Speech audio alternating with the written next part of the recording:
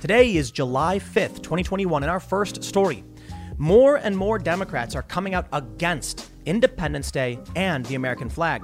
In one story from the New York Times, they mention that Democrats don't feel the flag represents their party anymore. This country is dangerously divided. In our next story, Antifa shows up and attacks protesters angry that a biological male exposed himself to children in a spa. Well, the spa says they can't discriminate on the basis of identity, and this is a very strange hill for the left to die on, but it seems they will. In our last story, San Francisco faces a mass exodus as nearly half of all residents say they are preparing to leave as crime skyrockets and the quality of life diminishes. If you like this podcast, please give us a good review and leave 5 stars. And if you really like the podcast, please share it with your friends. Now, let's get into that first story.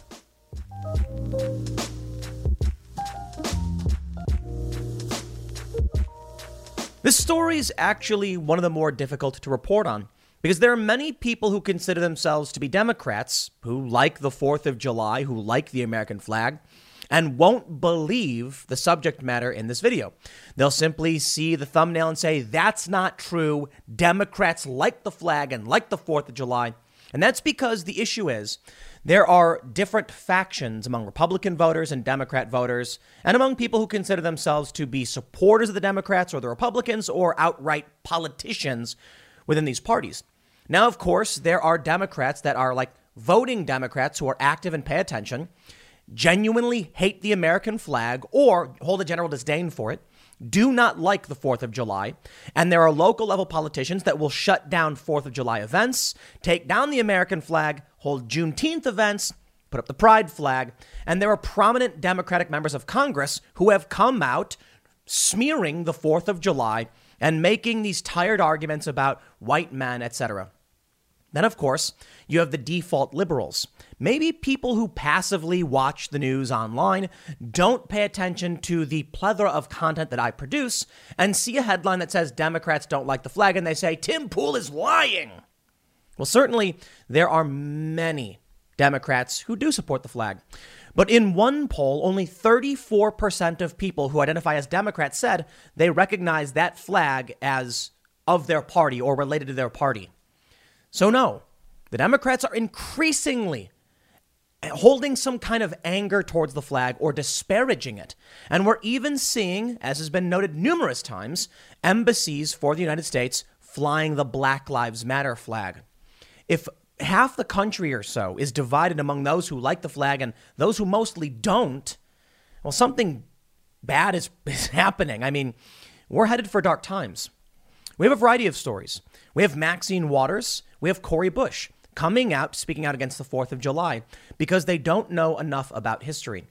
And that's why it's so important we make sure schools are teaching American history so they can understand the nuances of, say, why the founding fathers said all men are created equal, but then held slaves. Because, as it turns out, many of the founding fathers actually did oppose slavery, but let's just say they were, in a sense, morally weak, but also beholden to the realities of the political power they were trying to possess and the difficulties in actually securing independence for the United States.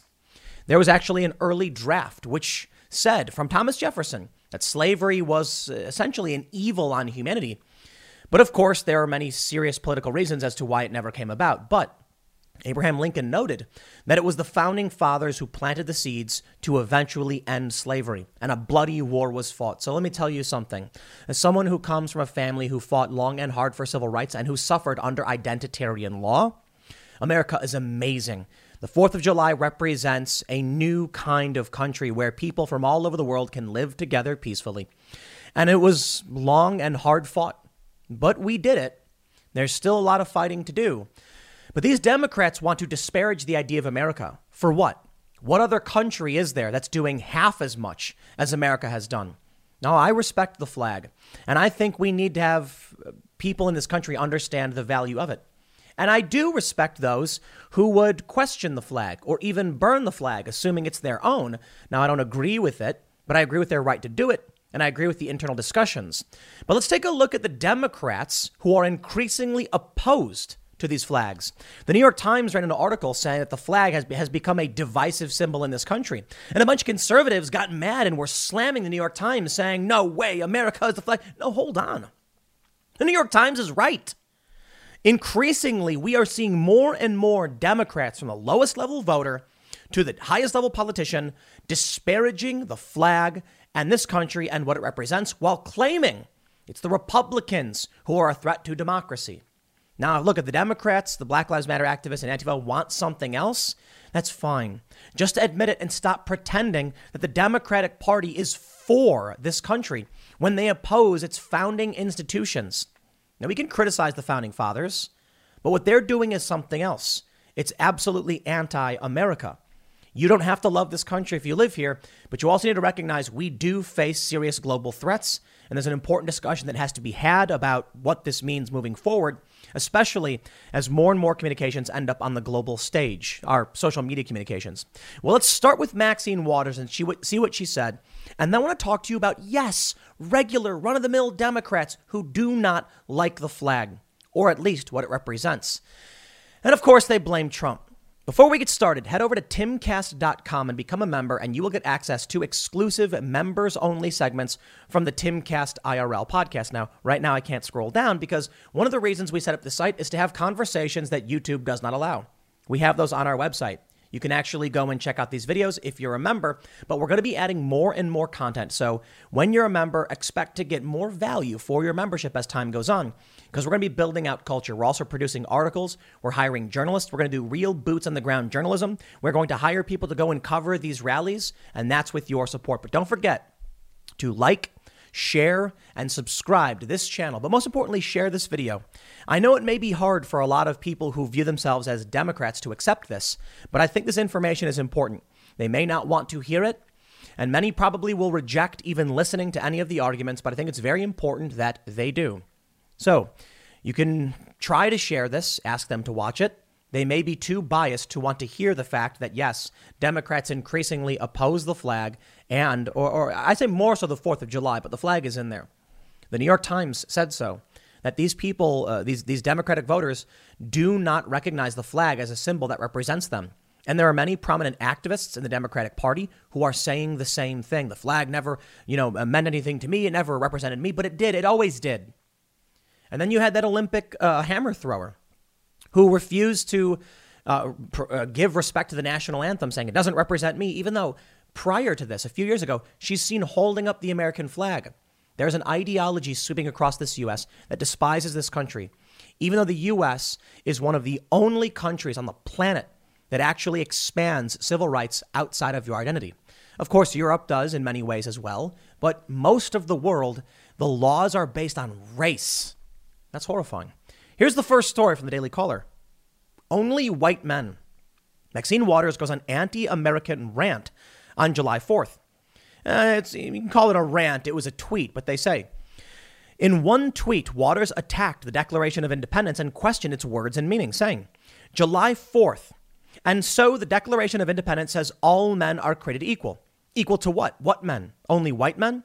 Isn't it something that they wrote this in 1776 when African Americans were enslaved? They weren't thinking about us then, but we're thinking about us now.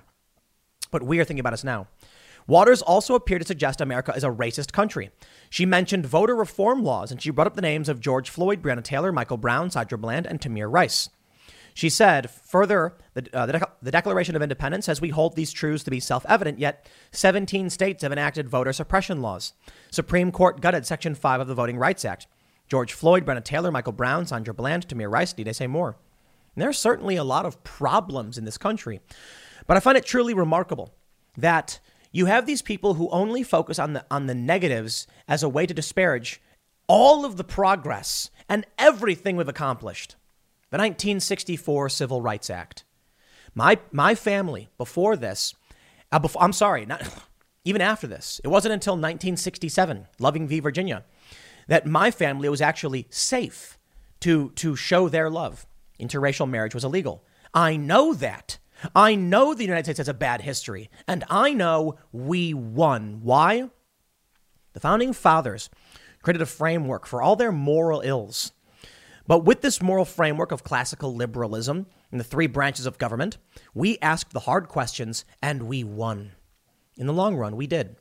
Now, I think the problem for the professional activist class is that they can't accept that they won or that they're winning. When Amazon.com and Walmart are flying your flag and putting up your slogans, admit it. The powerful cultural institutions are on your side. You've won. Now, there are still fights to be had, but they're going to keep pretending like it's never going to be enough, or that it's always going to be a racist country. Recession and inflation are here. Gas, housing, and everyday goods are up, way up. And you want to be ready for any situation. So what would you do if there's no food on the shelf? ARC Heirloom Seeds are here to help. Did you know 99% of seeds sold today can't reproduce? With Heirloom Seeds, you only have to plant once. Then you can grow year after year, giving you and your family stability and security because things are getting crazy out there. Our all-in-one seed kit provides everything you need to grow your own food. This premium seed kit has over 65 varieties, 50,000 seeds, and stores for 15 years. You'll also get our exclusive seed guide to make growing a no-brainer. ARC Seed Kits is a family-owned and operated business and the most trusted name in the nation for over 15 years. Our mandate is to get heirloom seeds into every home in America. Go to arcseedkits.com today and get free shipping by entering promo code podcast. That's ARKseedkits.com, promo code podcast. Get your seeds, get prepared, get growing. arcseedkits.com. They say Missouri Democratic Congressman Cori Bush also took to Twitter to echo Waters' sentiments about July 4th being a racist holiday. Quote, when they say that the 4th of July is about American freedom, remember this. The freedom they're referring to is for white people. This land is stolen land, and black people still aren't free. Some people spoke out about the anti-America sentiment in the tweets of U.S. Reps actor Dean Cain, other tweets of the U.S. Reps. Actor Dean Cain called such tweets divisive and said they do nothing to help Americans. That's literally what he said. Support this person at your own peril, Cain tweeted. Dangerous, divisive rhetoric that does nothing to help the USA or its citizens. Now, of course, I can already hear people saying, Tim, this is but two Democratic politicians. Yeah, but come on, federal level members of Congress disparaging our own country. It's not. Well, look, I think criticism is fair to a certain degree, but this, I think, is missing tons of context. What did July 4th mean? It meant a lot. And the men who signed the Declaration of Independence were sacrificing everything, knowing they would likely lose the war. And with their names on these documents, when the war was over, everything, even their families, would be taken from them. One signer's wife was kidnapped by the British to be used in a prisoner exchange. Many lost their homes or had their homes occupied in certain cities. They knew what they were signing onto this. They were signing away everything they had by making this declaration under the belief that you need the consent of the governed. And an early draft included a passage from Thomas Jefferson complaining about slavery. Of course, you can call Thomas Jefferson a hypocrite. He had slaves. And on his deathbed, he did not free them. Absolutely criticized that. But you know what I will say? For all his moral failings, he planted a seed, and we latched onto that to create one of the most tolerant countries in the existence of humanity. The left talks so much about multiculturalism. That's right. In all of these different cities, all our big cities, we have different cultural areas. I grew up in Chicago. We have Chinatown. Okay, most people understand Chinatown. We also have Little Italy. We have Ukrainian Village. We have areas. We have Polish neighborhoods. The area I grew up in was mostly mixed, but it was very much a Polish neighborhood. And all of these places, they get along just fine. It's not perfect. New York has weird drug dealer conflicts between Jewish drug dealers and black drug dealers. No joke. And actually, I don't know where they're at now. I've left New York a long time ago. But certainly there are weird conflicts that happen. But for the most part, we all kind of get along because this country's great, because the seeds planted by the founding fathers demanded a change. And this idea of classical liberalism, I think, is amazing. The rights of the individual, the pursuit of happiness, and that's where we're at. But let's talk now about regular Democrats. Because I can already hear people saying, okay, but Tim, prove to me that there are regular people, run-of-the-mill Democrats, who don't like the American flag or the 4th of July. From the New York Times, a 4th of July symbol of unity that may no longer unite. In a Long Island town, neighbors now make assumptions, true and sometimes false, about people who conspicuously display American flags. Well, here's a guy, a farmer. He's got a big old American flag on the side of his truck. Check this out.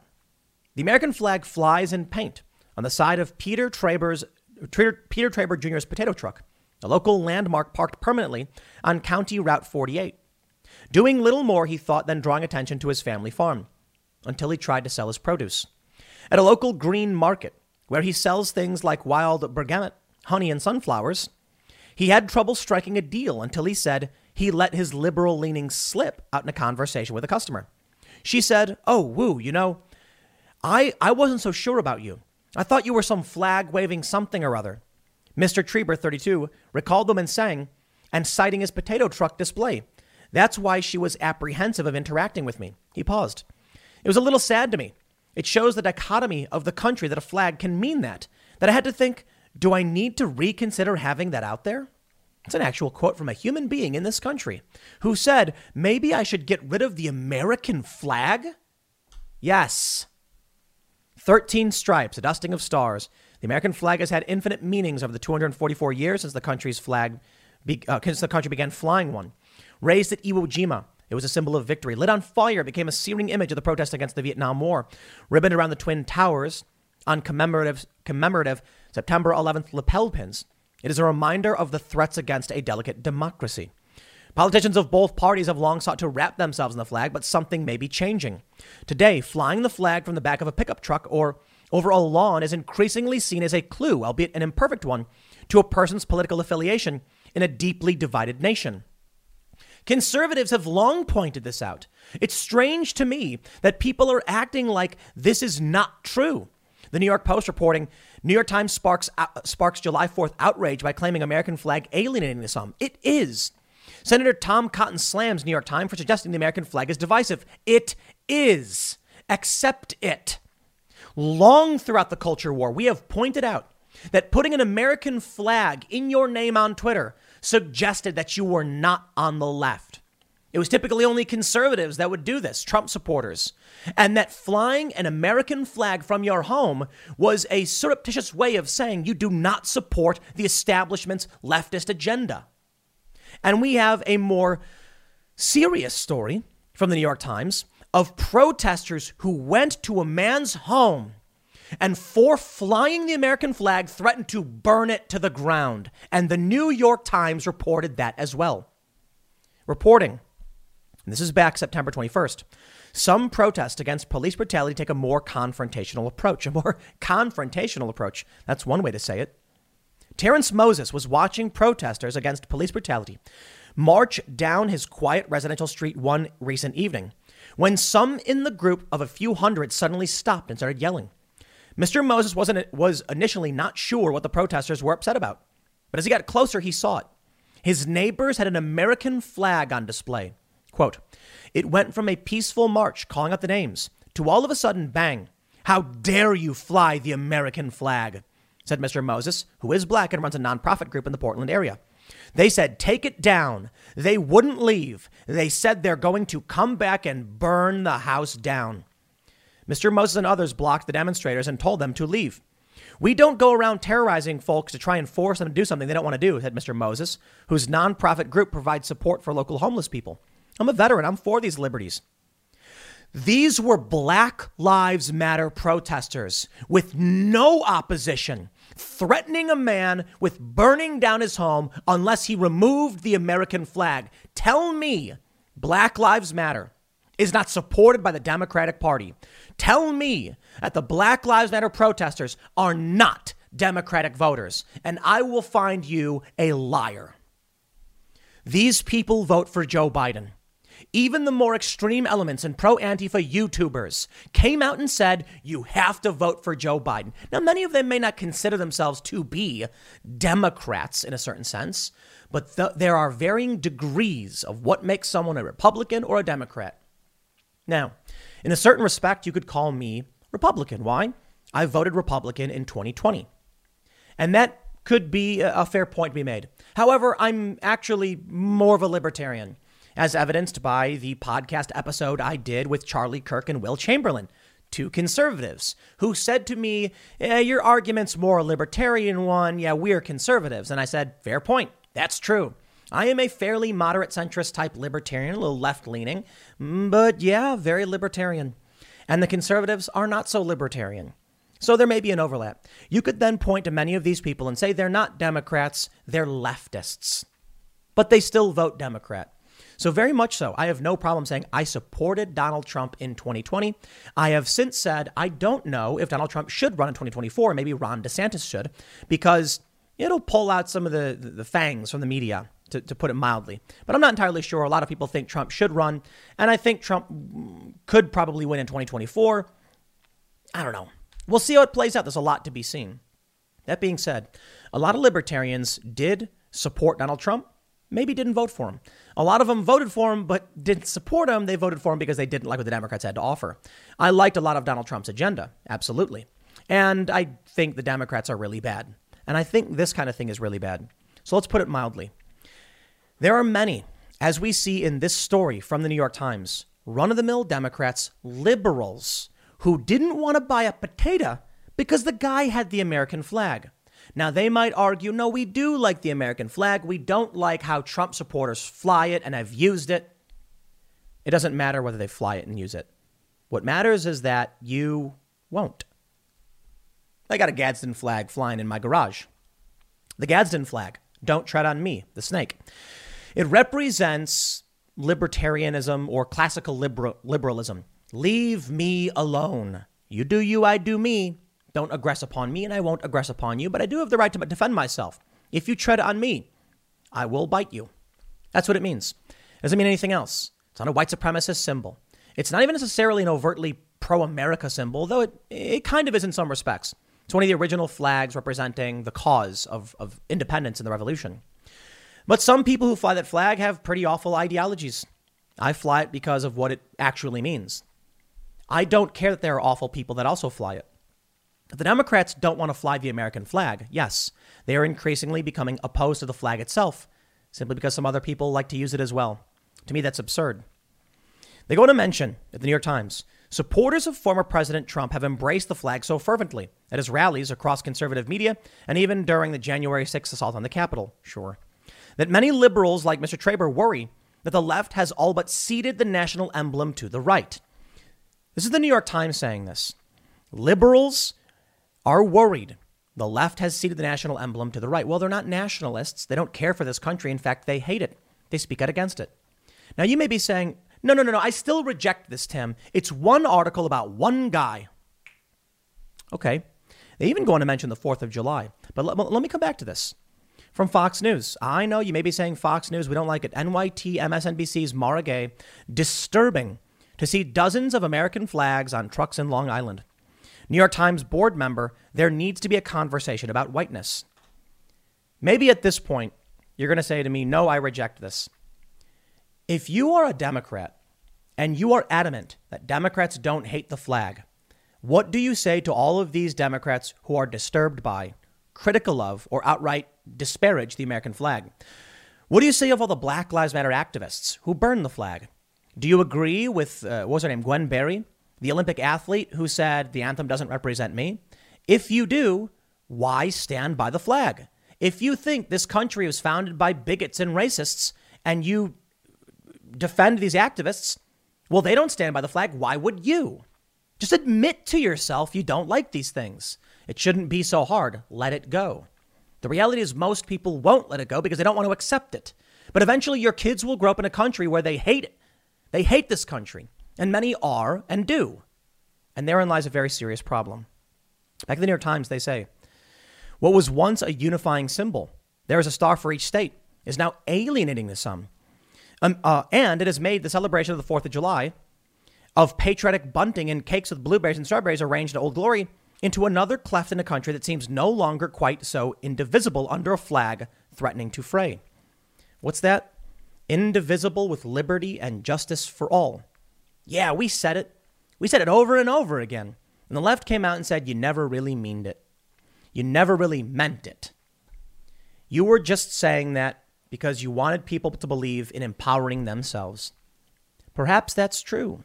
Perhaps we can say the same of many of the leftists today. They don't actually believe in opposing racism. In fact, they make the problem worse.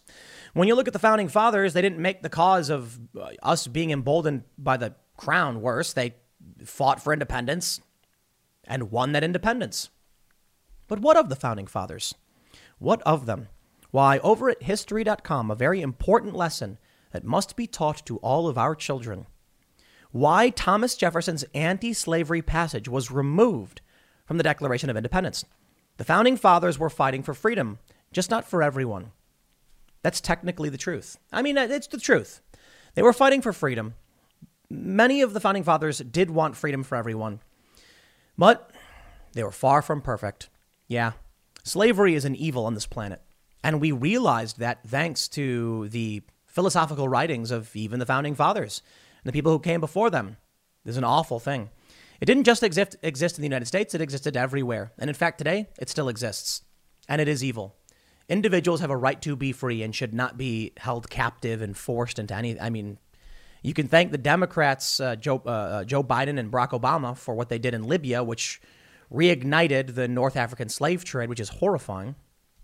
And, I don't know what I'll say about that, but let's take a look at what Thomas Jefferson had to say about it.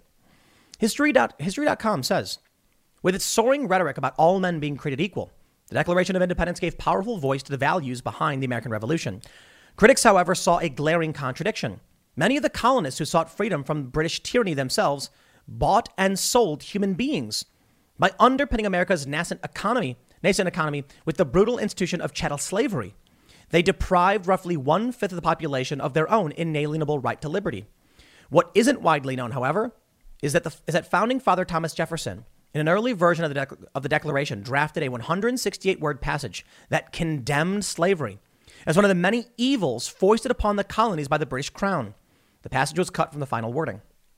Now, many will tell you that the reason it was is because Thomas Jefferson knew that in order to secure independence, he needed as many colonies as possible to agree. And if he put that in the Declaration, Georgia and South Carolina would have said no. In fact, many of the southern states probably would have said no. And thus, it'd be over.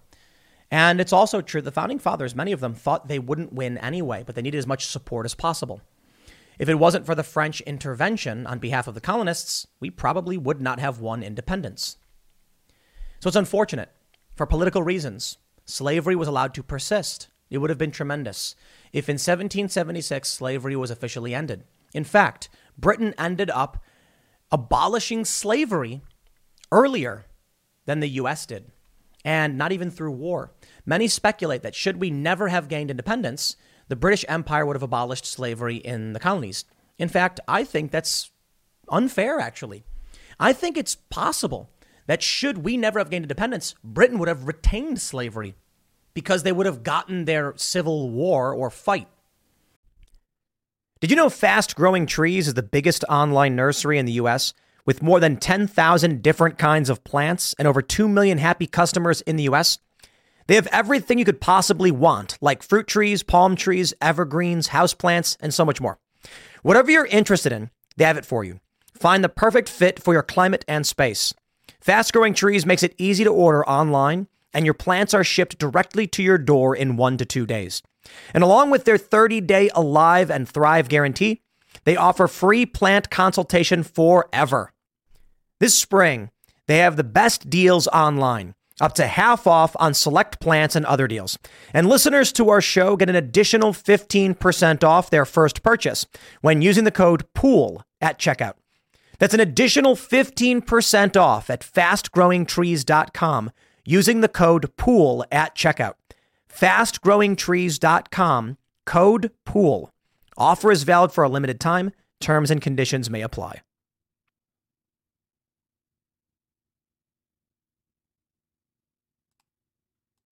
And we don't know for sure. The Crown may have then intervened in the 1830s to stop slavery in the southern, British colonies. Or the political pressure from the southern British colonies may have forced the Crown to say, well, hold off on abolishing slavery. We don't know for sure. But let's read.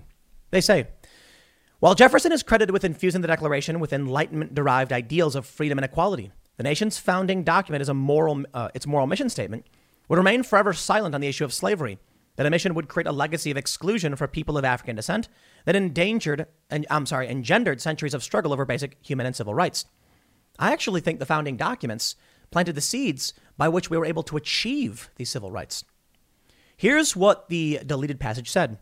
Quote, "He has waged cruel war against human nature itself, violating its most sacred rights of life and liberty in the persons of a distant people who never offended him, captivating and carrying them into slavery in another hemisphere or to incur miserable death in their transportation thither." Wow. Who never offended him. That's right. He went and took people, and many died in transportation, and many then suffered into slavery. Thomas Jefferson called out the king saying, "You are trading in humans." Amazing. He went on to call it piratical warfare, exciting those very people to rise in arms among us and to purchase that liberty of which he has deprived them by murdering the people on whom he has obtruded them, thus paying off former crimes committed against the liberties of one people with crimes which he urges them to commit against the lives of another. Wow. That's bold. It's a shame. It's a shame that the southern colonies wanted slavery and were willing to fight to keep it. Disgusting. It's a shame that Thomas Jefferson held slaves himself, even after saying something so bold. A bit hypocritical, to say the least. Absolutely. It's a shame that in order to fight for independence, we needed to align ourselves with that evil. Disgusting. And it's a shame that it didn't end sooner. It's a shame all across the board. But the reality is, nobody's perfect. To hyper-focus on these issues and claim that there's no good to come of everything that happened is absurd. No, I look at July 4th and I say, tremendous. To call out the king in such a way. It's too bad this wasn't included in the Declaration. They go on to mention, the passage refers to a 1775 proclamation by Britain's Lord Dunmore, which offered freedom to any enslaved person in the colonies who volunteered to serve in the British Army against the Patriots' revolt. The proclamation inspired thousands of enslaved people to seek liberty behind British lines during the Revolutionary War. You know what? We can criticize our past. Absolutely. And then we can move forward recognizing the foundations that have been laid. It's what we do. We get rid of the bad, we keep the good. That's what we're supposed to do. Those who would throw away Enlightenment ideals, well, they probably just seek to enslave people once again, because it's this country as it stands now that's gotten rid of that. But you know what? Perhaps when the Crown said, anyone who fights against independence will be free, the colonists should have said, how about we all just free you now and you fight to maintain that freedom? They could have done that too. They didn't, because they weren't perfect. But I can certainly respect the attempts. There's an old story I heard about where a teacher asked his students, this is recent, asked his students, how many of them how many students think they would have opposed slavery back in the 1800s? And every single one of them raised their hand.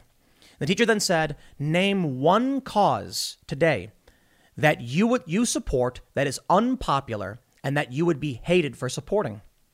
And then everyone was like, oh, I don't know. That's the reality.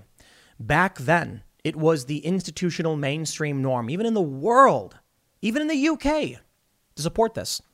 Even speaking out against it was bold. Very few people had the guts to call it out and stand on principle. Something so widely unpopular. So there you go. The Founding Fathers, not perfect. Some of them did well. Many of them risked everything for independence. And from that, the seeds of liberty were planted. Now, I don't know what would have happened, right? The Slavery Abolition Act in the United Kingdom of 1834. They say in British history, Act of Parliament that abolished slavery in most British colonies, freeing more than 800,000 enslaved Africans in the Caribbean and South Africa, as well as a small number in Canada. It received royal assent on August 28, 1833, and took effect on August 1st, 1834. It may have very well been that should we not have gained independence, freedom would have come to the colonies for those enslaved much, much sooner. I think it's a fair point. But I don't think it argues against the seeds of liberty, the founding documents, and the fact that we are a much safer and freer place than the UK is right now. People in the UK have no free speech.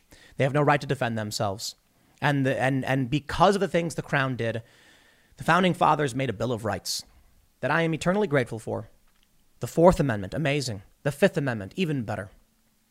The first, second, excellent. The third, we don't really care about the third, but it is pretty good to not have soldiers using our houses, I guess. But the right to speak up. None of these activists would have the right to speak up were it not for the founding fathers. For if we remained part of the British Empire, what would we see today? Canada? Oh, I know, the left says, but Canada's great. They have universal health care. And activists aren't allowed to speak out. They pretend like they are, but they're not. They'll arrest you. They'll lock you up. They do it in the UK. They did it to Count Dankula over a stupid joke. Comedian in the UK tells a joke. They lock him up. George Carlin. The 7 words you can't say on TV. He got arrested for it. Where was the free speech then? Well, ultimately, he won. Thank you, Bill of Rights. I don't think people understand how important this stuff is, so I will continue to celebrate the 4th of July. I will grill some burgers and light off fireworks. But a lot of people will just forget. We need to make sure our kids understand why it's so important that we won independence. We need to make sure our kids understand the critiques we have of the founding fathers. And we need to make sure the nihilists and the cynics don't take the faults of the past to claim today is evil, because it is not. There are evils. There are problems. We will continue to fight against them. We will remember the good and remain optimistic and look on the bright side. What problem can we solve today? We've solved many already. If we keep looking ahead, we can continue to solve more. And it doesn't matter who you are or what you are. The future is yours so long as you fight to obtain it. And you can accomplish anything. It's true. Don't let these people tell you you are oppressed and can never succeed, because those are the people who are trying to enslave you mentally, to think your only chance of success is through them. It's not true. On your own, you can do great things. As the saying goes, something I'll paraphrase, let it never be said that a small group of people cannot accomplish change because it is the only thing that ever have. It's a small, determined group of people. It's the only thing that's ever changed. What is that? I can't remember who said that quote. I should probably look it up. But you get the point. Right now, the left of today will tell you you can't accomplish. You're oppressed. Oh, no, you're this, that, or otherwise, and everyone hates you. No, you can do great things. We're not all free to always just say whatever we want. We know that freedom of speech has consequences. And we know that there are certain things that people don't tolerate. And we keep some of those bad opinions to ourselves, I suppose. There are a lot of people who want to tell you you'll never succeed and you must live under the boot. Don't do it. The founding fathers showed us that we can say no to the powers that be, to the establishment and the system, and stand up for ourselves, for all their moral failings. I'll leave it there. Next segment's coming up tonight at 8 p.m. over at youtube.com/TimCastIRL. Thanks for hanging out, and I will see you all then. Over this past weekend, we heard a story about protesters clashing in Los Angeles. TheHill.com reports protesters clash in LA over transgender woman disrobing in spa. You see, this story, this headline may be factually incorrect for a variety of reasons. First, I'll call out the framing. Protesters clashing? I mean, sure, that's technically the truth, the best kind of the truth, but in reality, it sounds more like some protesters were beaten by Antifa for saying they didn't want their daughters to see naked males. Now, this all stems from a video that went viral where a woman goes up to the counter at a spa saying that there was a man naked in the women's side. And apparently, the people who were working the counter said we can't discriminate on the basis of someone's gender identity. What I find fascinating about this is that the activists immediately assumed it was a trans woman. We do not know that. Well, I mean, maybe someone does somewhere, but I've looked up, I've dug into this a little bit, as much as I could. And the story just seems to be that a woman complained. We don't know about who or what happened, but that there was a biological male walking around naked in front of little girls, and she was upset about it. The left and the activists and Antifa immediately said, trans rights, transphobes gotta leave. We're now learning that aside from this clash and this incident, another woman came forward saying that a male with a beard and, private parts did the same thing at the spa when she was there. And therein lies the big ethical conundrum we have in this story. First, we have Antifa on the left willing to die on the hill of biological males should be allowed to walk around in the buff in front of little girls. I think you let them die on that hill. By all means, you embrace that. the culture war ends overnight. So I'll tell you this. There's probably a lot of people who don't believe the story. There's probably a lot of people saying that these are just transphobes. Okay. I'm going to show you the news. I'm going to show you what's being said. I'm going to show you some, to the best of my abilities, the videos of people being attacked, and share this video with your friends and family who don't believe it. This is what it's all about. Ask your friends and family, is this the hill that you will die on? It's a figure of speech, used a bit too much perhaps, but is this where you're willing to say we will draw the line? Because I got to tell you, man, I don't think there is. I'll put it this way. You go to any city in this country and ask any person, any father or mother or brother about their sisters being exposed to bearded males in the buff in their private, spas. And they're going to be like, no way. In fact, I think that the reaction would be particularly distinct and emotive from the average person when you say, should there be naked males around little girls? They're going to be like, are you nuts? But for some reason, the left is actually engaging pretty heavily over this to the point where some prominent feminists refuse to condemn what they don't even know about. Check it out. Let me read you this story, okay? I'm going to read you this story, and the important point is we don't know if this was a trans woman. The Hill reports, tensions rose Saturday between protesters and counter-protesters in LA over a spa incident involving a transgender woman. Last week, a cisgender woman complained to staff at We Spa in Koreatown after a transgender woman disrobed in a designated women's section of the spa. Quote, it's okay for a man to go into the women's section, show his junk around she says a different word, around the other women, young little girls, underage. Your spa, We Spa condones that? A female patron asked the staff in a video that went viral on Twitter. He is not female. A staff member responded that the facility could not discriminate against the woman based on her gender identity, sparking further outrage among some customers. Another female patron was shown in the video demanding her money back and vowing not to return to the spa. Demonstrators flocked to We Spa, some to protest against the spa and others to defend the transgender woman's rights. Listen, okay, here's how it works. I've warned about this over the past several years, that these anti-discrimination laws, they mean it. And there's something fascinating that conservatives need to recognize, and that's social enforcement. We'll get into that in a second. You cannot discriminate on the basis of biological sex. That is in the 1964 Civil Rights Act. I'm pretty sure it says you can't discriminate on the basis of sex. That means you cannot have gender segregated bathrooms. Now, ultimately, the issue is social enforcement. When this law was passed, nobody believed it would be the end of gender segregation, that men and women had different bathrooms for obvious reasons. But think about it for 2 seconds. This was the end of racial segregation. There were distinct bathrooms for people who were white and people who were not white. They said, we're going to pass this law that bans discrimination. That includes between, you can't discriminate on the basis of gender, I think national origin, sex, religion, etc. Okay. So that instantly ended the segregated bathrooms, the segregated restaurants and things like that, right?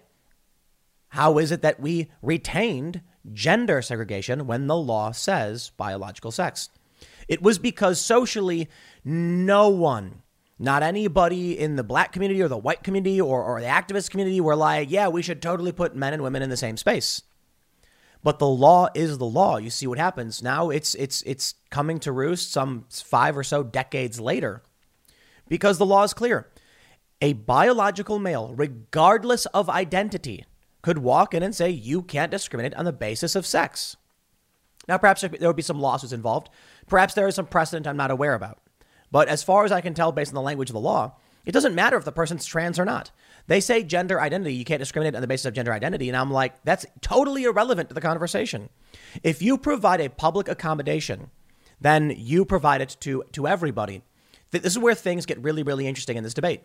The argument from the courts has been that if a university has a women's only program that discriminates against men violating the Civil Rights Act, I think that one's Title VII, or that one might be Title IX because it's universities. It's fine so long as they offer up an equal program for the men. Think about that logic for 2 seconds. Separate, but equal. It doesn't work, does it? Back in the day, that was the argument about racial segregation, and we said that was wrong. I mean, I personally think racial segregation is wrong. However, I think there are very distinct differences between men and women, that women probably want safe spaces, or biological females want safe spaces, but you see where this legal argument brings us. If you cannot have two distinct spaces for different races, then the argument that so the argument is basically, as long as everyone gets access to a bathroom, it's fair. Well, they said, no, that's not true. Everyone should be able to use the same facilities. Now we're having that argument over biological sex. It is the exact same argument and following the exact same law. But there are differences here. The issue is, in my opinion, anti-discrimination laws need to be specific based on the characteristics by which we are weighing the law. So when it comes to race, I don't think race is an important factor at all in determining whether or not people should be allowed to use certain bathrooms. I think ending racial segregation is a good thing. In fact, I like the fact that we're trying to get, people to understand each other's cultures and then make this great American melting pot. Sounds fantastic. But when it comes to female versus male, there's something interesting, which brings into a whole nother argument in the racial component about women on average are shorter than men. Women on average are less aggressive, more agreeable. They tend to have less muscle mass. They have different shaped bodies. And so because of these things, we've said, okay, well, that we're not going to get rid of, right? Well, here you go. Your anti-discrimination laws are here. Now, there's that argument, right? Like I mentioned, colleges say you can't discriminate on the basis of sex unless you offer free equal spaces. So these spas have a men's room and a women's room. And what they're basically saying is, you can't go in the women's room, but we have a men's locker room just for you. You see where the argument hits that wall. Now it's all going to come down to this, and whether or not the left is willing to stand by this. Whether or not the left will say that a biological male should be allowed to walk around naked around biological females. I think there's a fair point on the left that the moral outrage over this is similar in many ways to the moral outrage over ending racial segregation. And they like to say that, commentators like Tim Pool would have been pro-segregation, blah, blah. It's ridiculous and absurd and not true because I come from a mixed family. But I digress. I ultimately believe I should say this. I believe there is a strong possibility that the right loses this one. Absolutely. However, I say strong possibility, not the strong probability. I think a strong possibility could be a couple percentage points.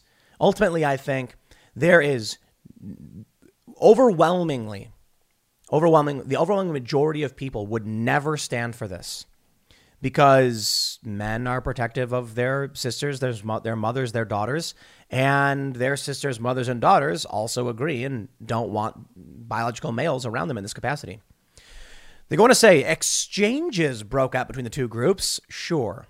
With some escalating to punches. In one video, a woman is standing by herself, seemingly confused. She's like, just looking exasperated. I don't understand why this is a problem. We don't want, males in the female space. And they're screaming at her, transphobe, go home. If this is what the left wants, by all means. But I tell you this, man, if people on the right, or not even on the right, because there are people who aren't left or right, who are going to look at this and be like, yo, these people are crazy. Yeah, well, if you don't stand up and say we don't want this, you'll get it. Because the law is already clear. They're protesting the spa. The spa can't do anything. It's the law. Mom deserves the best, and there's no better place to shop for Mother's Day than Whole Foods Market. They're your destination for unbeatable savings, from premium gifts to show-stopping flowers and irresistible desserts. Start by saving 33% with Prime on all body care and candles. Then get a 15-stem bunch of tulips for just $9.99 each with Prime. Round out Mom's menu with festive rosé, irresistible berry chantilly cake, and more special treats. Come celebrate Mother's Day at Whole Foods Market. I remember I warned about this back in 2018. I made a bunch of videos about this. I said, these laws in New York, for instance, say that gender identity is defined as self-expression, and you can't discriminate based on how someone dresses or the name they use or how they express themselves. And I'm like, that is insanely broad, insanely broad. So put it this way. A guy could walk into a Starbucks, apply for a job, and show up the next day in a full fursuit and say his real name is Vociferon, Herald of the Winter Mists, and you are legally obligated to use his name, allow him to dress that way. Now, as I mentioned before, I talked to a lawyer about this. I've called human rights lawyers investigating this story, and I said, what would happen if someone said their gender identity was Mystical Fox and their name was Vociferon, Herald of the Winter Mists, and they applied for a job and got it, but then were later told they couldn't dress that way? The lawyer said it wouldn't pass the laugh test. Okay. The laugh test, as he describes it, is you sue, you go into court, and the judge looks at you and says, you're trying to do what? And you get laughed out of the courtroom. And I said, okay. It wouldn't pass the laugh test. This is interesting in my opinion. Interesting. So I asked I asked these lawyers this. They said, we have judges for a reason. They can interpret the law and try to see if it makes sense and is being applied fairly and rationally. And someone trying to exploit the system with some ridiculous outfit would never get past it. I said, what if that's their actual gender identity? Like the law doesn't define gender identity as either male or female. It says your self-expression. So how would the court have the authority to laugh at someone based on what they personally think is absurd? He's like, well, that's what judges do. Then I suppose they'll vote for other judges. And I said, okay, so let's think about this for 2 seconds. You get a conservative judge in New York. A trans woman shows up with a beard, very broad shoulders, wearing a dress, and says, I am a strong woman and I should not be discriminated against based on being a woman. Does the judge have the right to laugh that person out of court when the law was designed to protect them? And it was a more than one lawyer who said, well, in that instance, it's different. It's different. It's different. If the judge finds something to be absurd, what gives the judge the right to decide what is or isn't absurd? Well, that's what judges do. They judge. I said, okay. So it stands to reason that the real issue is social enforcement, not the law. The law isn't relevant here. It is a little bit, but think about it. Someone could have made the argument that you can't discriminate on the basis of sex and they have a right to use these bathrooms.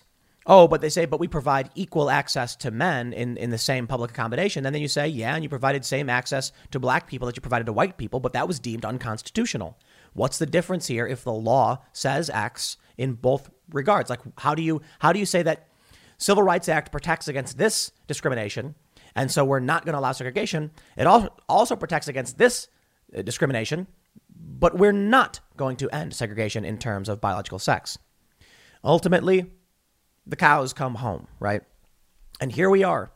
And it seems reasonable that the end result of this will either be a revolt among regular people who don't want to stand for this, or people unwilling to stand up because Antifa will beat them. And, well, there you go. Count Dankula says, Antifa really be out there attacking people for saying that it's not okay to show your genitals to children. It's a funny tweet. I retweeted it. It's like, that's crazy, Antifa. That's crazy. But let's think about that for 2 seconds. See where we're at. There are male locker rooms where males walk around in the buff and children and underage people are in there and can see naked dudes. There's a joke people mention about the old guy walking around with his balls hanging out, and there could be underage kids in there, but they're guys. Okay. Antifa says it shouldn't matter what the kids are seeing. And it seems like the other side is saying they should only be seeing their own genitals, I suppose. I don't know how this plays out. I do think that this is very different from the racial component, because you can make the argument about we shouldn't discriminate on the basis of race, because race is not the end all be all of biological determinism or whatever. The point being that people of all different races can share values, are either male or female, and so the racial component was dumb. Segregating based on race was stupid. For biological females, though, they do tend to be smaller. They do tend to have less muscle mass, and that's a serious component to this. The concern is that men are more likely to are the overwhelming majority of sex crimes and it's mostly against women. Now, most violent crimes are male on male, but when it comes to assaults and harassment, it's male on female, and that's probably one of the reasons we separate these spaces. Feminists don't care for that argument anymore. They quite literally do not, and I'll show you. We have this tweet from Lori Penny, prominent feminist, and it's actually a long thread, between her and some other feminists who are arguing over trans issues. And you have gender critical feminists who say that trans women should not be granted the same spaces as biological females because there are clashes. In one tweet, Lori Penny said, "Today I learned that the modern anti-trans movement is convinced that males rape females because of their biology. This is the same boys will be boys logic that has been used to excuse violence for centuries. Biology is destiny is the logic of rape culture." Now that is fascinating. My response was, why have so many male feminists turned out to be abusers? What about the feminist space either attracts them or encourages the behavior? If Lori Penny does believe that biology doesn't play a role in this at all, then what about the feminist space is attracting the abusers or encouraging abusive behavior? Because it's certainly not their biology, right? Something the feminists do is making the male feminists abusers, and it's not biology. Therefore, it's a social construct of some sort. They're attracting it. No idea. Well, there's a simple reason. There's a simple explanation. Males are different from females. Males have different hormones than females. Males have different biological driving factors. I guess you can call that biological determinism, but it's just true. It's not absolute. Some males tend to be weaker than some females. Gender, as they say, is bimodal, meaning there's a great overlap somewhere in the middle. But the overwhelming majority of individuals will have, like males, prenatal testosterone, more fast twitch muscles, narrower hips, broader shoulders, more muscle mass, twice as much collagen in the skin. These things are reality. You can pretend it's not true, but it is true. Objective reality exists. In which case, Lori Penny believes that males aren't attacking females because of their biology. She genuinely believes that men are taught to do this, I guess. No, I think there's a reason why when you look at animals, the males behave differently from the females without social constructs. I think there's a reason why you can look to the lobster and their hierarchy going back thousands of or millions of years. The noble lobster has hierarchy, right? The point is, biology is real. It's not absolute, but it is real. In which case, there are people who want to have safe spaces for biological females. In the UK, there's a story I covered a few years ago. They started introducing unisex locker rooms. They found that assaults on women went up something like 80 or so %. What was the argument from these feminists as to why that was happening? Why was it constantly that men were attacking females? Why did that number go up when this changed? It's simple. Access. That's it. I think these were unisex changing rooms. I could be wrong. It's been a long time since I covered the story. But the general idea is there are many males who are abusers. There are many females who are also abusers, but there tend to be more abusive males. Violent crime tends to be committed by biological males. That's a fact. Yes, biological females can commit violent crimes and do, and in great numbers, but it's overwhelmingly biological males who do it. So what happens is you have males who are abusers, and then they're then given opportunity. When you segregated the men's room from the women's room and the males from the females, the abusive males did not have opportunity or access. Now that they've combined the spaces because of many of these laws, this is what happens. Now, the real ramifications of this in places like New York, the gender identity discrimination bills and things like that, were not big open bathrooms that everyone uses. It was individual stalls. I actually think that's a good idea and a great development. Think about it. It used to be that you'd go in the men's room, and still is in many places, and you've got 2 stalls and a urinal and a sink. And you walk in with a bunch of other people, and you can hear them farting, and you're like, oh, man, it's uncomfortable because I'm trying to take a whiz, and, it's like, oh, geez. Now what do you get? You walk in, you get a private room.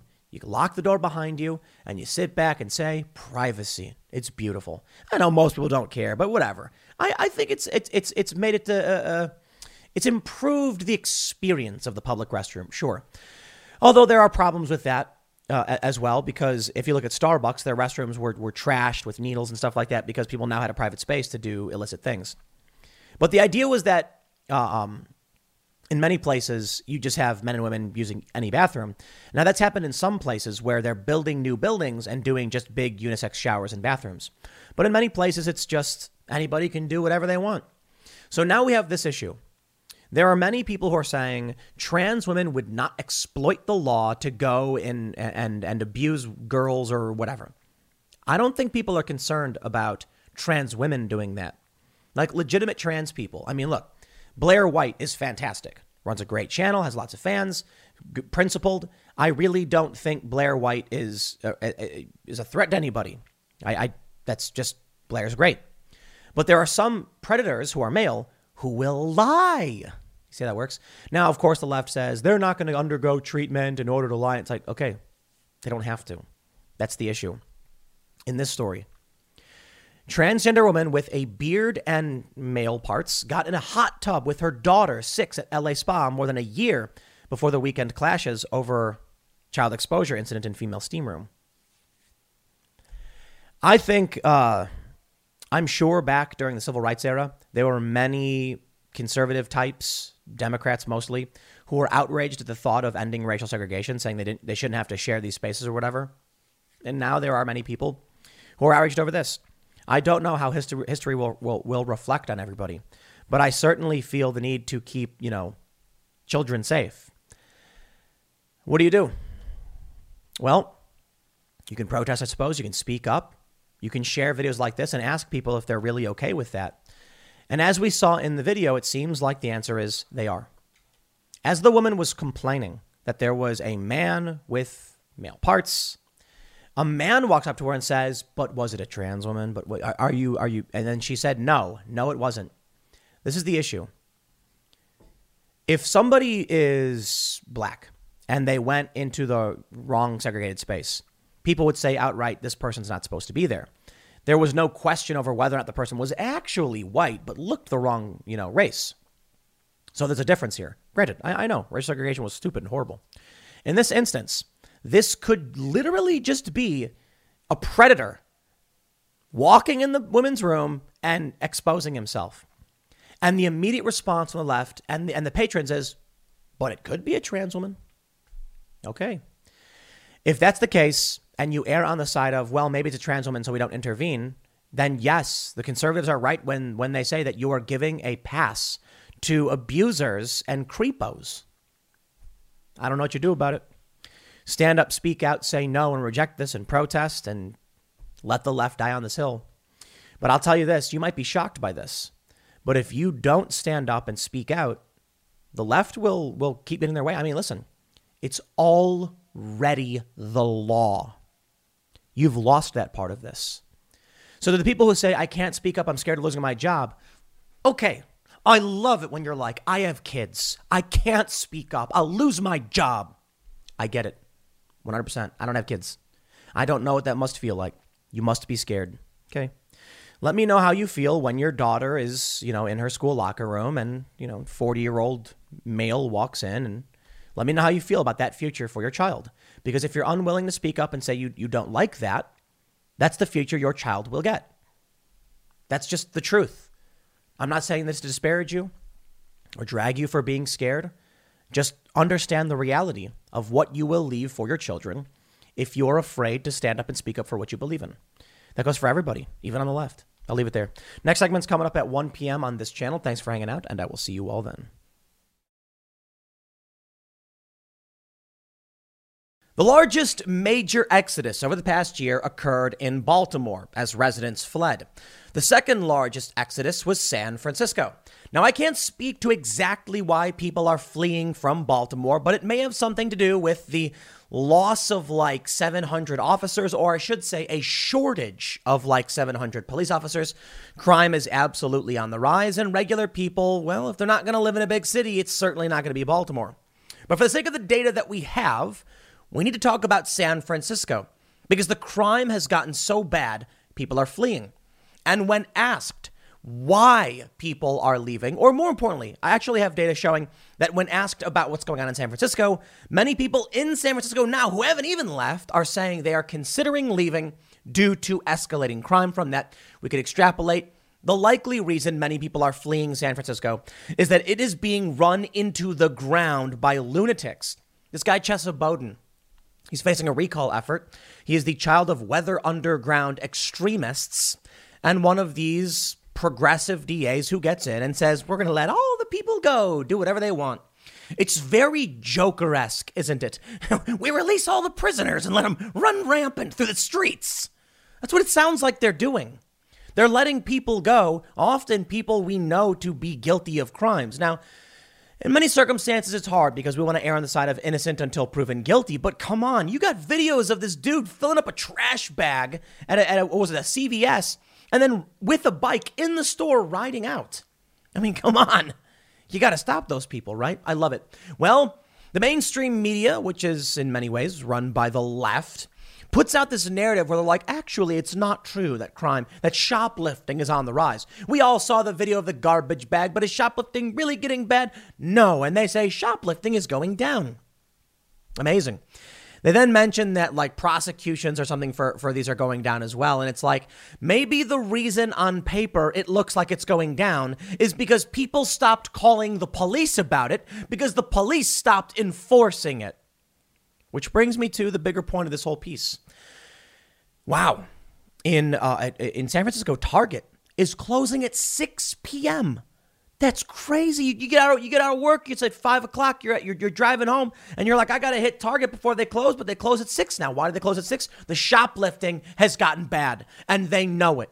Walgreens shutting down. The shoplifting has gotten too bad, and they know it. There's human crap all over the streets, and the media is like, actually, shoplifting's not that bad. It's actually down. Sure.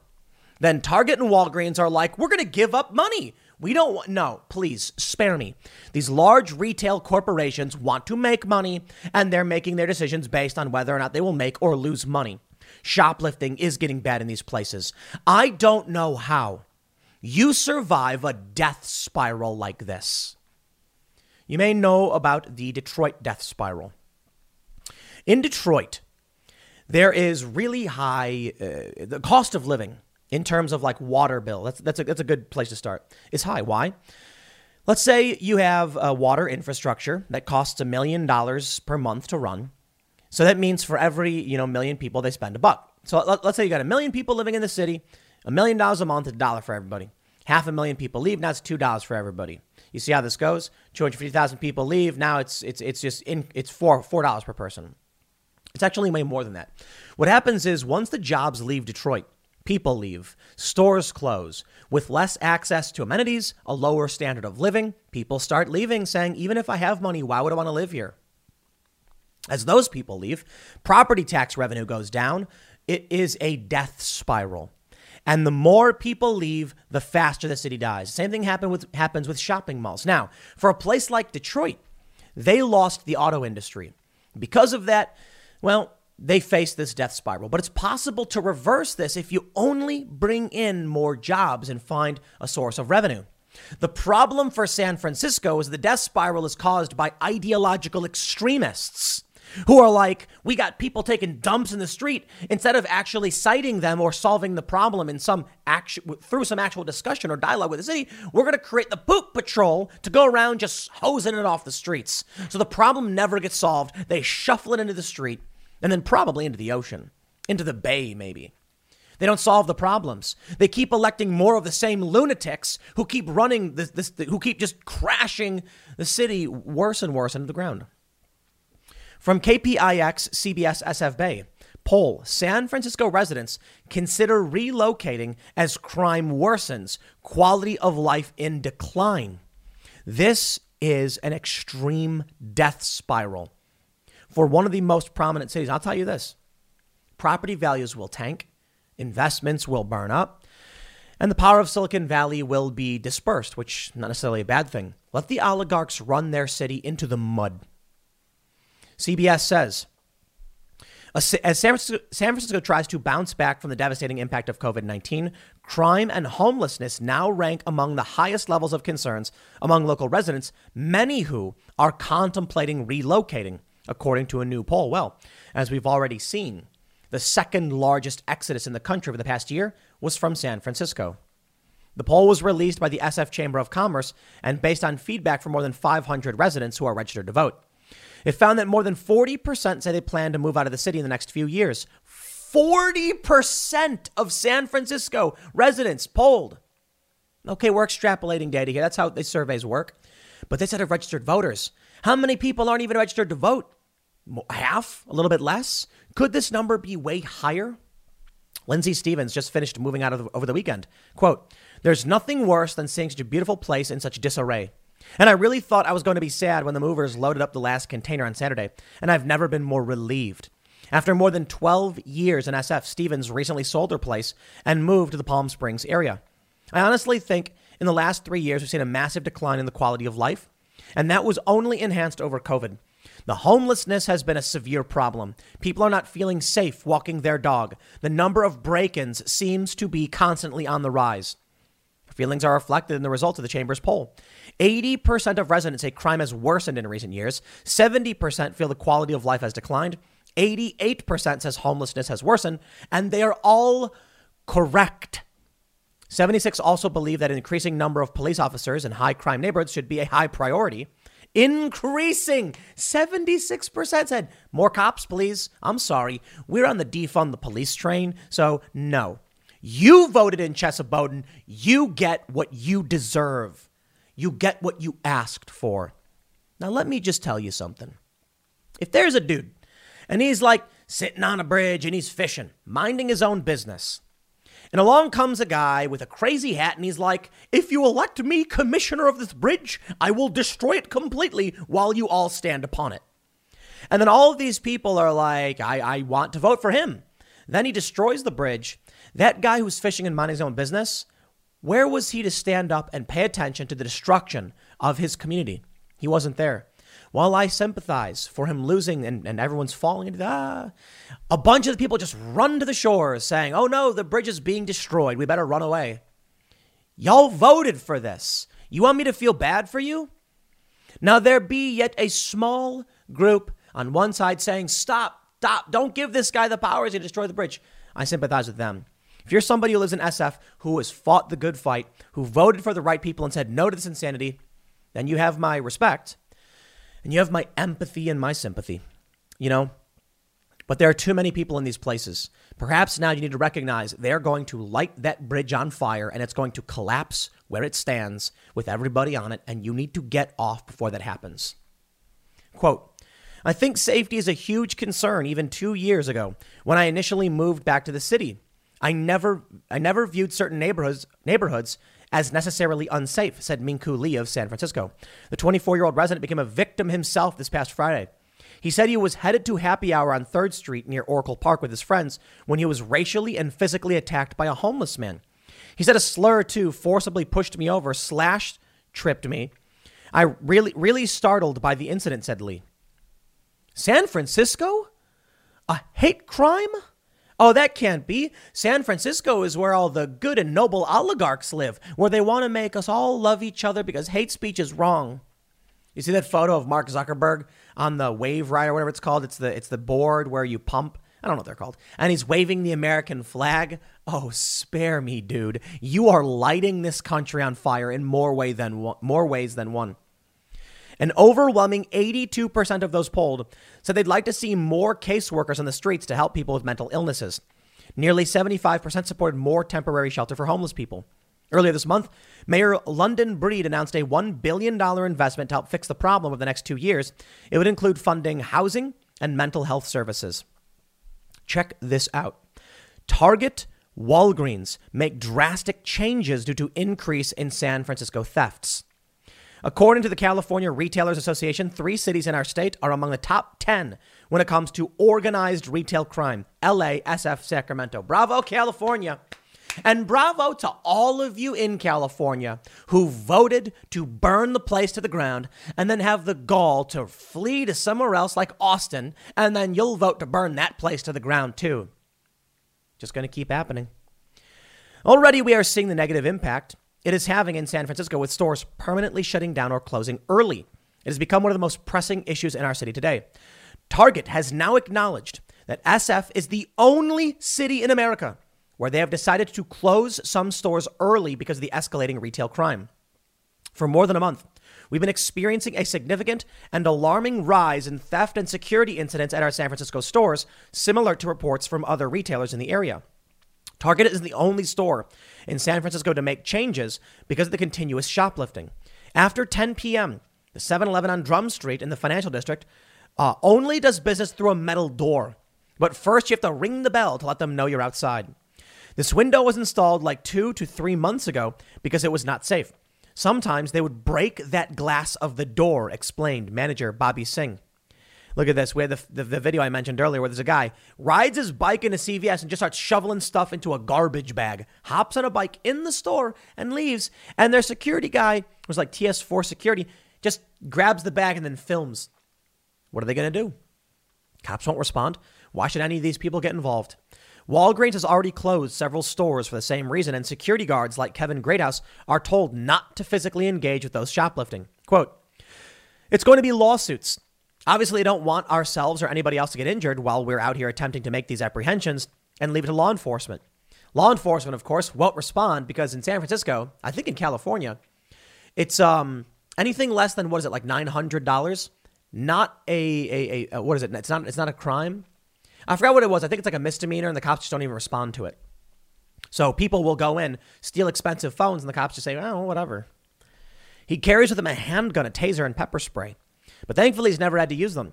On the other hand, he says people shoplifting have at times threatened him with a knife. I don't have any intention of getting stabbed for $60 worth of stuff, he added.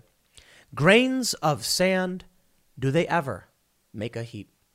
You know, there's a video of me in Boston. I got invited onto Tucker Carlson a few years ago because of this video where an Antifa guy starts swinging at me, but he's like trying to get me to flinch, I guess. And I just stand there unmoving. And I'm like, what are you doing? And he's like swatting at me, trying to get me to leave, and I won't move. I see a lot of these videos where Antifa get in people's faces and the people start walking backwards. I understand some of these people may actually hit you. So you know what I did? I tightened up my abs. I prepared to get hit. That's all I can say. Here's the way I view it. It's only $60. I'm not going to get stabbed over that. Yeah, I get it. I wouldn't get stabbed over that either. I mean, it's $60 worth of stuff and it ain't my stuff, right? Think about what happens, though. Eventually, the dam breaks. There may be a point in time where someone trying to steal something would get beaten. I'm not advocating for that. I'm saying, yeah, that would happen. They'd grab you, they'd throw you down, they'd beat you. In fact, in Chicago, when I was growing up, they still would. They would grab you and they would just beat you up. I mean, that's Chicago, I guess. Think about what happens if you're a shoplifter and you're like, if I get caught, I get shot. Not going to do it. Think about what happens if you live in West Virginia and you decide to break into someone's home. People in West Virginia love their guns. So you are very likely to die. Now, death isn't a deterrent for some people, especially those who are desperate. But in many places like New Jersey or San Francisco or whatever, they say there's a lot of break-ins. Well, you're not legally allowed to defend your home. So why would you? You can't. So they know they can break into whatever they want. When it comes to these shoplifting incidents, it is that they have set the standard because no one is willing to risk their neck for anybody else, especially for $60 worth of stuff. The criminals know I can just take whatever I want, man. Doesn't matter. They're not going to intervene for any amount of money. There you go. People can't defend themselves.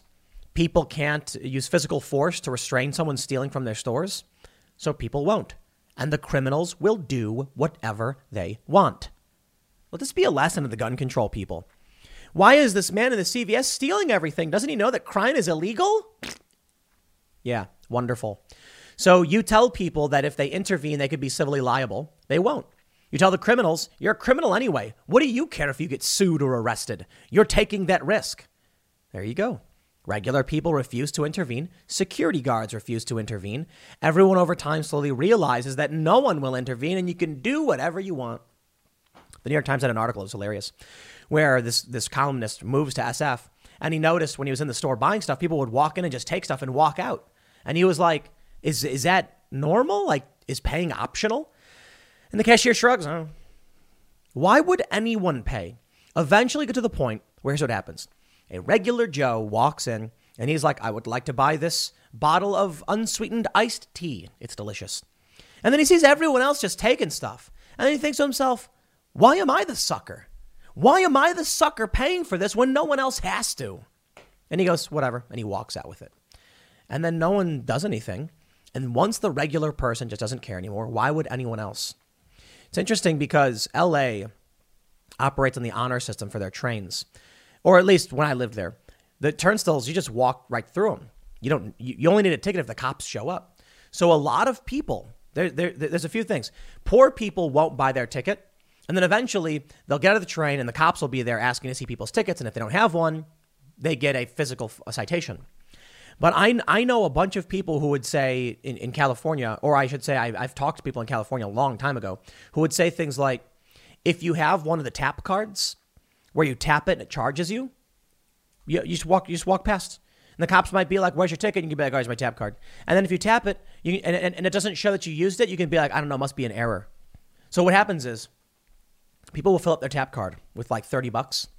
And you're supposed to tap the thing and then walk through, but you can walk through without doing that. It then records that you did pay, right? People would just get out.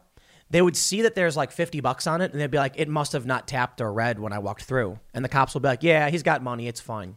People eventually just abuse the honor system. And they say, I don't care. A lot of people don't. But it's like a grand experiment they're doing in California, and it seems to not be working out all that well. Letting people do whatever they want and just lie, cheat, steal, and loot stores will eventually result in people just saying, that's the acceptable, that's the norm. Then why will these stores operate? And thus bringeth the death spiral. Here's what happens in SF. You get some lunatic like Chesa Boudin facing a recall effort in San Francisco. They say the first effort was organized, March 4th. Recall organizers have until August 11th to submit at least 51,000 signatures. They say a second recall effort was started on April 28th by another group. They have until October 25th. So we'll see what happens. You get lunatics like this who are ideologically driven. They let criminals go. They stop prosecuting certain crimes. They defend the left. They defend the extremists. And then people start looting stores.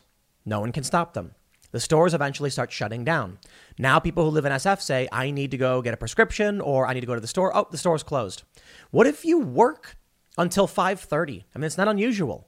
Say you're 9 to 5. You're out the door a little bit after 5. You make it home. It's 5:30 and you're like, can I make it to Target? No. They're closing at 6. So what do? Take off work? Okay, now you tell your boss, in order for me to get to Target, I gotta go to Walgreens for my prescriptions, and I gotta go to Target to pick up, whatever, some juice to take my medicine, or I need to get food, I need to go grocery shopping. And now they say, do it on your day off. And you say, I can't. They've shut down all the stores around me and they're only open until 6 now, so I need to go now. It's just gonna create pressure. It's not absolute. Some people say, fine, I'll go on my day off, I guess. But it'll create pressure where it's more and more of an inconvenience. I was reading one story about an elderly man who needed medicine, and he had to walk now several miles or a couple miles to go to the Walgreens because the one by him shut down due to shoplifting. The inconvenience becomes severe. The stores shut down. The amenities are gone. So now you don't got a cafe anymore. You don't got a Walgreens because the Walgreens stops. Now less people come to the area. So the Starbucks revenue drops because less people are just coming to the area. You might be like, I'm going to Target. Oh, there's a Starbucks across the street. So they lose money. Eventually, Starbucks says there's no point in being here, so they shut down. Now you're in a neighborhood with no businesses, and you're like, I don't want to live here. Too bad. Now the property value tanks. Now nobody wants to live there at all, and that's what we're seeing. You see how massive that number was in the poll? What are we talking about? 40%? 40% said they plan to move out of the city in the next few years. If that's true, we're talking millions of people fleeing SF. If they leave, tax revenue will plummet. The city's death spiral will become much, much more severe. And where do these people go? Austin, Colorado, and they'll vote in the same trash that destroyed their city in the first place, like a plague sweeping across the country, voting in lunatics who will burn everything down. And they'll justify why Chesa Boudin is the right person for the job. You destroyed the city. It was your vote. And now you want to bring that somewhere else? I'll tell you this. If you want to get out of these cities, just when in Rome, that's what you do. You move to Austin. Austin's pretty liberal. You move to Texas. You say, okay, Texas, you do your thing because you got it going well here. They don't get it. They vote for these grifter, sycophant psychopaths who will say whatever and do whatever it takes. And this is what you get. You end up with crime-ridden cities that eventually collapse, and they will gut the value of the system and then flee, and the city can't recover. I don't know how you recover from this. This is mass looting on a massive scale. Just don't come to where I live. I'll leave it there. Next segment's coming up at 4 p.m. over at youtube.com/Timcast. Thanks for hanging out, and I will see you all then.